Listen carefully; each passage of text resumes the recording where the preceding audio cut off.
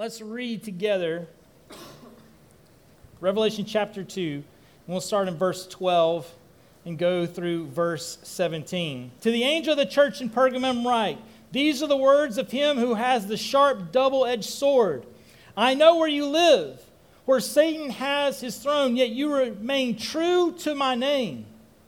You did not renounce your faith in me, even in the days of Antipas, my faithful witness, who was put to death in your city where Satan lives. Nevertheless, I have a few things against you.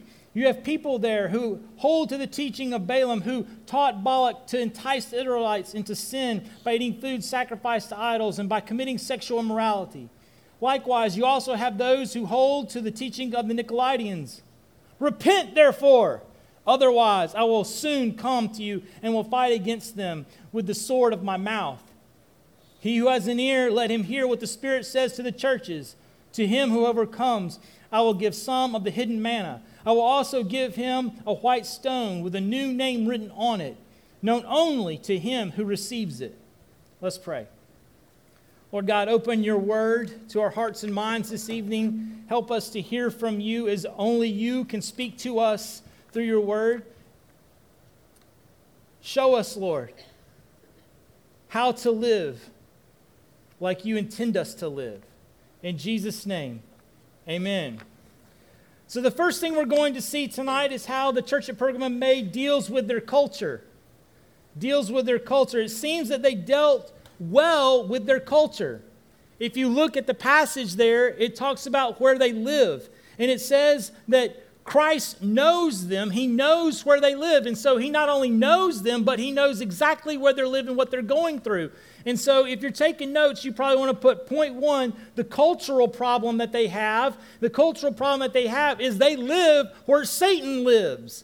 And so Pergamum, if you want to do a little history study on it, there may be 3 or 4 reasons why that would be called where Satan lives. One, it had a big altar to Zeus there. Okay, just a big altar to Zeus. They were, quote unquote, somewhat of Zeus followers, but they had a big altar there. There was also an altar there to what we would call the snake god or the medical god. If you've ever seen a medical emblem that has a staff with a snake coiled around it, that is where that worship started. And it was actually thought by many people that the snake and touching the snake in that temple would have healing power. And so people would come, and this is crazy. Okay, this is a little crazy, but I mean, people are crazy. They would come to this temple and they would go in and they would fall asleep. They would lie down and they would hope that in the night one of these snakes would come and touch them and heal them. Anybody want to sign up for that? Just Hider. And we know that, like I said earlier, people are crazy. Okay. Just confirms it. That's one of the things. And then also probably the thing that most scholars agree with is, and this is the last thing that they would call this where Satan lives, is this is where emperor worship, Caesar worship, was just rampant. In other cities, they probably worshiped Caesar once a year. Here it was done every single day. They worshiped Caesar every single day. And if you didn't worship Caesar, then you would end up like Antipas here, where Christ affirms that he is a martyr and he was killed. In fact, one of the Caesars, one of the kings, one of the emperors there, in order to make sure that the Christians understood who they needed to worship, he boiled him alive. That's how this martyr died. So it was serious emperor worship here in Pergamum. It was serious. And you hear that here. He says that they have remained faithful. And so as their culture pursued emperor worship and Zeus worship and this healing culture worship, these people at this church did not do that. It says that they what? You did not renounce your faith in me, even in the days of Antipas, even when one of your best buddies died by being boiled alive. My faithful witness who was put to death, where Satan lives. And so if you look at that, you see the first thing is this cultural problem of where they lived, that they were overcoming that. They were the overcomers here. They had not given in. They had remained faithful.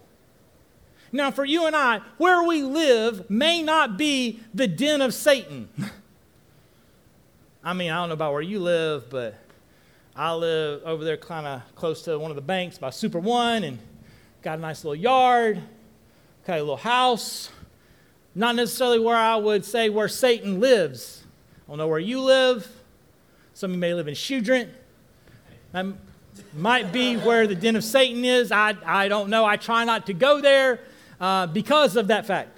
And so you may be thinking, Casey, what does this have to do? Well, look, do we not live in a culture that is adverse to Christ?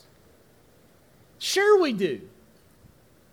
But beyond that, think about where you live. The United States, Ruston, Louisiana.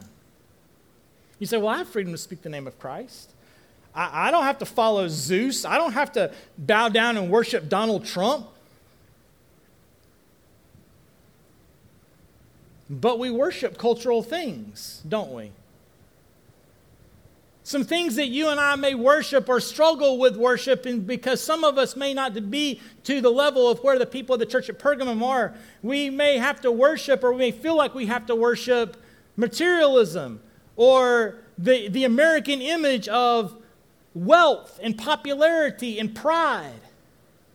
Or the idea of the typical college student. Many people actually worship this. You want to know why? Because they can't get out of their head that they don't have to be that.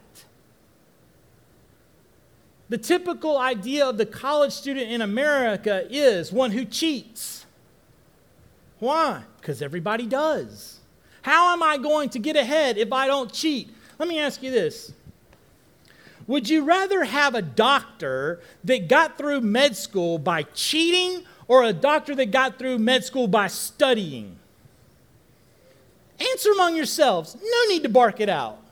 So many of you here tonight, you may be like, I would choose the doctor that, he cheated in his undergrad, and then when he got to med school, he kind of got it together. That's great. That means he cuts people open but has no basic understanding of biology. That's awesome. That's the guy I want to go see, What about this? A person that is your accountant. They have an accounting degree from Louisiana Tech University, but they cheated. They used the test bank. They used all these answer keys that are passed around, and they cheated on that test. And they're going to do your taxes for you now. Isn't that wonderful? So when the IRS comes and they knock on your door and they say, sir, your taxes aren't in order, and you go, but my buddy who went to tech, who has an accounting degree, did my taxes, and your buddy goes, yeah, but I cheated. And I don't only cheat on the test, I cheated on your taxes for you. That's why you got so much back. Aren't you comfortable with that? And you're like, wait a minute, bro. You mean you cheated in school, then you cheated on my taxes. You're just a cheat.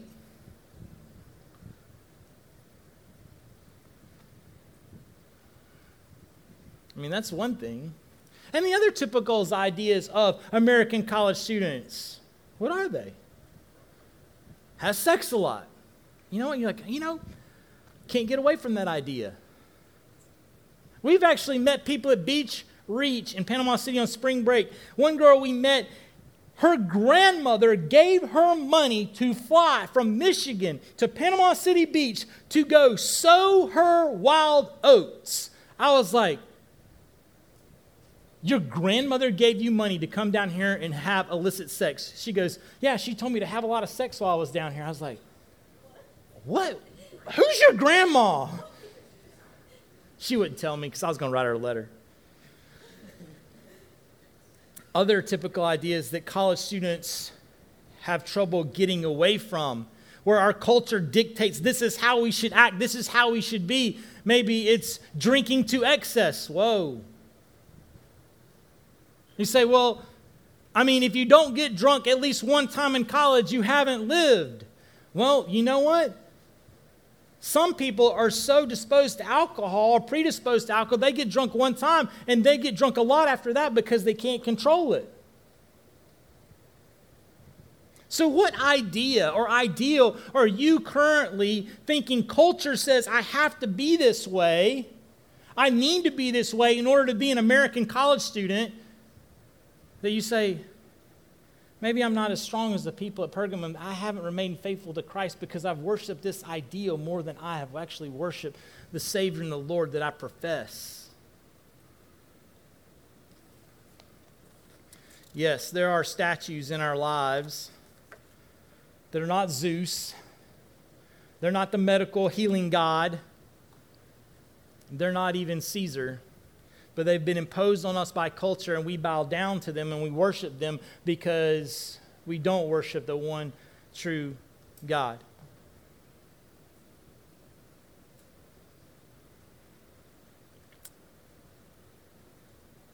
Not only are there external problems at Pergamum, but there are internal problems. If you look at the next paragraph, it says, "Nevertheless, I have these few things against you. You have people who are holding to the teachings of Balaam, who taught Balak to entice the Israelites to sin by eating food sacrificed to idols and by committing sexual immorality." So the people at Pergamum had made deals with the people in their church. They had succumbed to not only, they had fought off the culture of the outside, but they had succumbed to the culture of the inside because they had allowed these false teachings and these false teachers into their church. You say, well, Casey, what's this whole idea with Balaam and Balak? Well, if you look at Numbers 22 through 24, that's where that story takes place in God's Word. I encourage you to read that. It's pretty fascinating how it rolls out, and it's a really good idea of why he would use this, why John would write this as he is trying to help the church at Pergamum figure out what they have done and what they are doing, because it is the idea of being complacent and it is the idea of ultimate compromise. So I'll break it down for you really quick, but I encourage you to read it. Balak is the king of the Moabites, and so he comes and he says, hey guys, hey Balaam, I know that you're a prophet, that you are a magician, that you are a soothsayer, you're a diviner, and I need you to curse the children of God. I need you to curse them for me, because there's many of them, and they're going to overtake our kingdom. And so this diviner, this magician, this prophet says, okay, let me ask God. And he does ask Yahweh God. He is not an Israelite prophet. He's kind of a non-Israelite prophet, but he's able to ask God, and God says, no, you can't curse him. And so Balaam comes back to the king and says, I can't curse him. And they do this 3 times. He says, can you curse him? No, I can't. I'll give you a lot of money. No, I can't curse him. God says no. And so he asks God 3 times, and God says no each time. And then the prophet just can't help himself. He wants the money, he wants the popularity, he wants the king's favor so bad that he says, look, I can't curse them. God will not allow me to curse them, but I can tell you how to get to them. Have your women go to their men and be loose with them. You know, not like, hey, I'm loose, but like, bow, chicka, wow, wow, chicka, wow, wow, wow, loose. You know what I'm saying? Yeah. You get people like, what is bow, chicka, chicka, chicka, chicka, chicka, wow? What? Have sex with them. Golly, some of you guys, just wondering about you sometimes, what your college education is doing for you. All right? And so they go and are able to have sex with the children of God. And so these men take on other wives, the Moabite wives, and so they take on these other wives, they have relationships with them, and they teach them to follow these false gods. And God gets really, really mad. So much so that there is the chapter 25, the curse of Peor, and that is when God basically kills everyone that's had sex with the Moabite ladies. And the ladies. God don't play. And so when he refers to this, he's saying, you have let this internal problem, you have let this internal complacency, you have let this internal compromise come into my house, this church, and it's a big deal. It's a big problem. So do we have that here?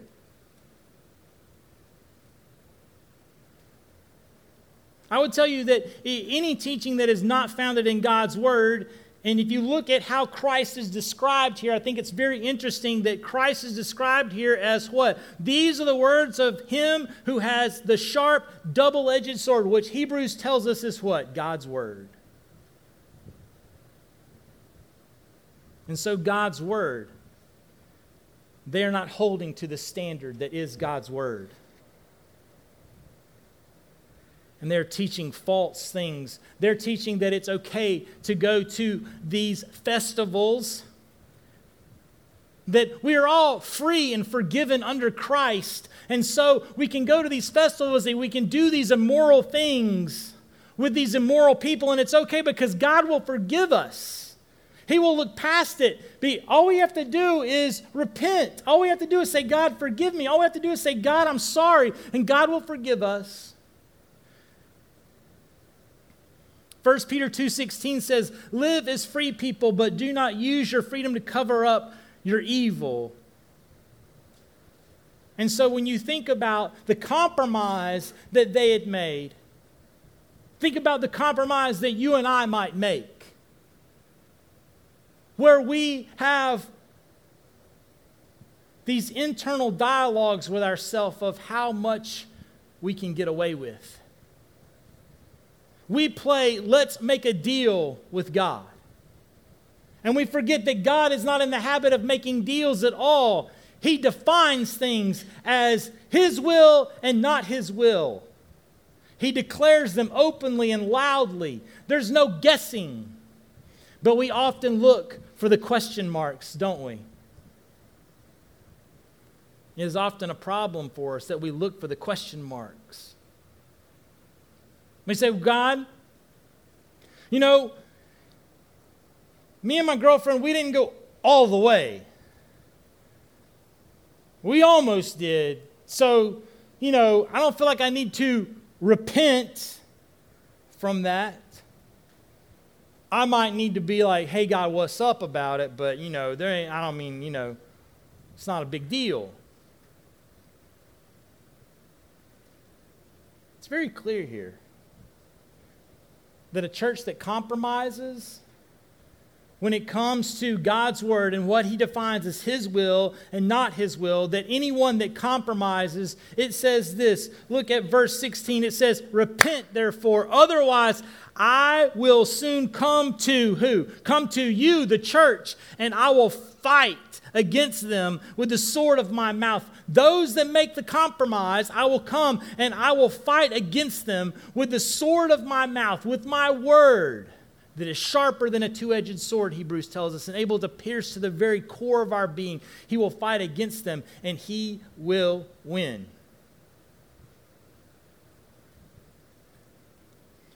Not only have they compromised, but they've become so complacent that they've allowed this to go on for some time. And you and I, oftentimes when we are confronted with sin that is entangled us and snared us, we oftentimes are very complacent. Especially at this current age that you're in, because you feel as though you have time on your side and eventually you will get it right. I'll lay it out to you this way. If you're struggling with pornography now, guess what? You will struggle with it for forever if you don't get your life right with God. It won't get better when you're married. We talk about that in sex and dating. It won't get better when you're married. You say, well, Casey, when I have sex, when I have the availability to have a wife to have sex with, I won't want to go to the internet to look for sex. Wrong. Multiple studies have shown that. You say, well, I struggle with this sin now, pride, jealousy, rage, whatever it is. And you know what? I'll eventually get a handle on it. Guess what, man? Time is slipping away. You ain't getting no younger, and it just gets harder. So deal with it now. Don't become complacent. So how do you do these things? How do you get rid of the compromise and the complacency? It's very clear to us. He who has an ear, let him hear what the Spirit says to the churches. To him who overcomes, He'll give you two things that we don't know anything about, but they show us what God does for us. The hidden manna, no one knows what that is. If you look at scholarly books after commentary, no one knows what that is. People will speculate, but no one knows what that is. But what we do know is, where does manna come from? It comes from God. And so basically it's saying that God will provide sustenance for you and I as we seek to overcome this compromise and this complacency. And then it says he will give him what? Something even weirder than that. I will give him a white stone with a new name on it. You're like, thanks, God. Thank you for the stone that is white. I appreciate it. No one knows what that is or what will be written on it. But we do know what we feel like John is giving an example of, and that's this. Oftentimes, the white stone in their culture would be one of acquittal. And so if you were voting on someone's guilt, you would use a black stone for guilty and a white stone for innocence.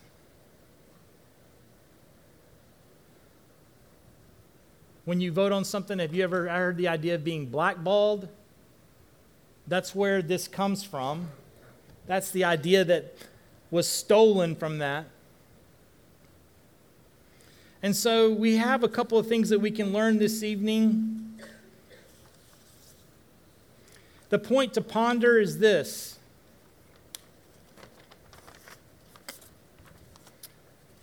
What do you deal with in your life that Christ has dealt with on the cross?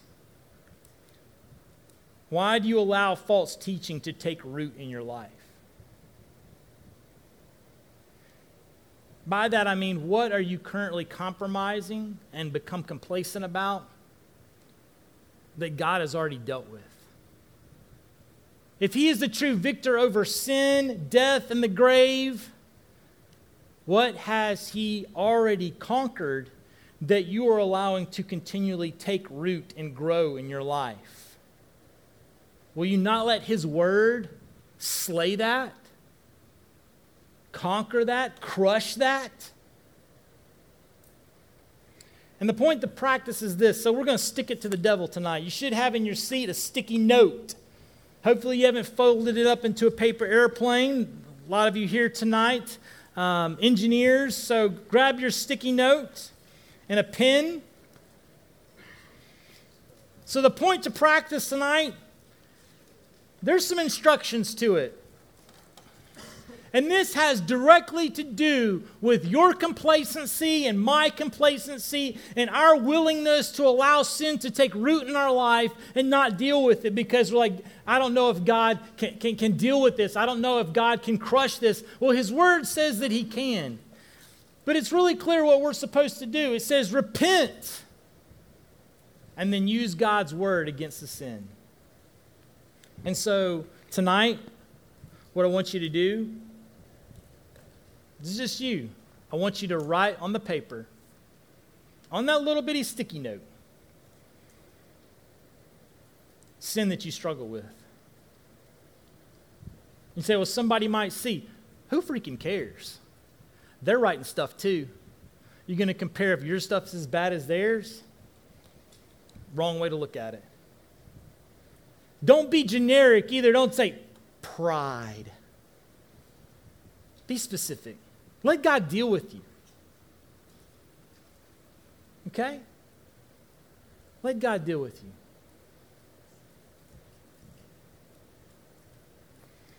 Tonight, you know what you're struggling with, and the Lord has spoken to you in your heart, hopefully, and I'm sure that it hurts. So let's turn the hurting into healing as he forgives and forgets your sin and mine. Take that sticky note. Write the stuff that you compromise. That you compromise on each day, each night. Let his word pierce your heart this evening to the very core. Then I want you to take that sticky note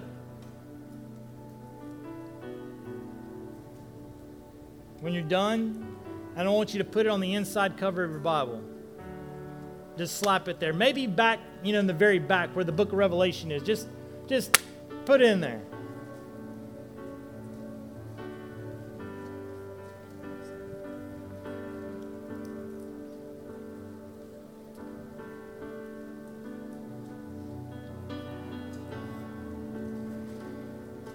And I want you to let that be a reminder, that sticky note, that tonight, that you stuck it to Satan through the sword of God's Word. Because that's where you put that sticky, you put it inside the sword. And you said, God, deal with this. Help me deal with this in my life. I'm tired of being stuck by sin or being stuck in sin. God, I want to stick it to Satan tonight.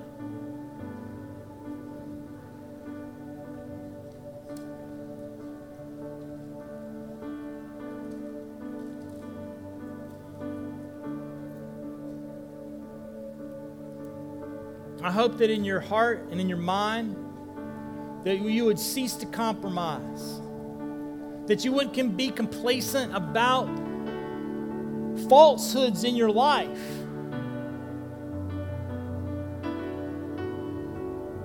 That you would let the sword slay the sin in your life. Kill it dead. Man, if you need help, we're here to help you. If you need prayer, we're here to pray with you. You don't have to go through this alone, but know that the victory's already been won. The cross, the grave are there to remind us that He is the Alpha and the Omega, the beginning and the end. He holds the keys to death and Hades in His hands. He is the one whose mouth, whose hand, whose body is there for you and me. The band's going to play. I'll be down front if you would like to pray. We're not going to be long. Then we have some instructions for you, but I would encourage you, if you have not already written, to write. And then, man, take your hands, put them on your Bible, and pray, God, help, heal. Lord, make me whole again and again. No more compromise. No more complacency. Don't you want that manna? Don't you want to celebrate the acquittal? Hey, I'm innocent because He's innocent. Amen? Let's pray. God, in the next few moments, we ask that you deal with us in a mighty way. Lord, as the band sings, Lord, let our hearts cry out. Let our voices be raised to you and you alone.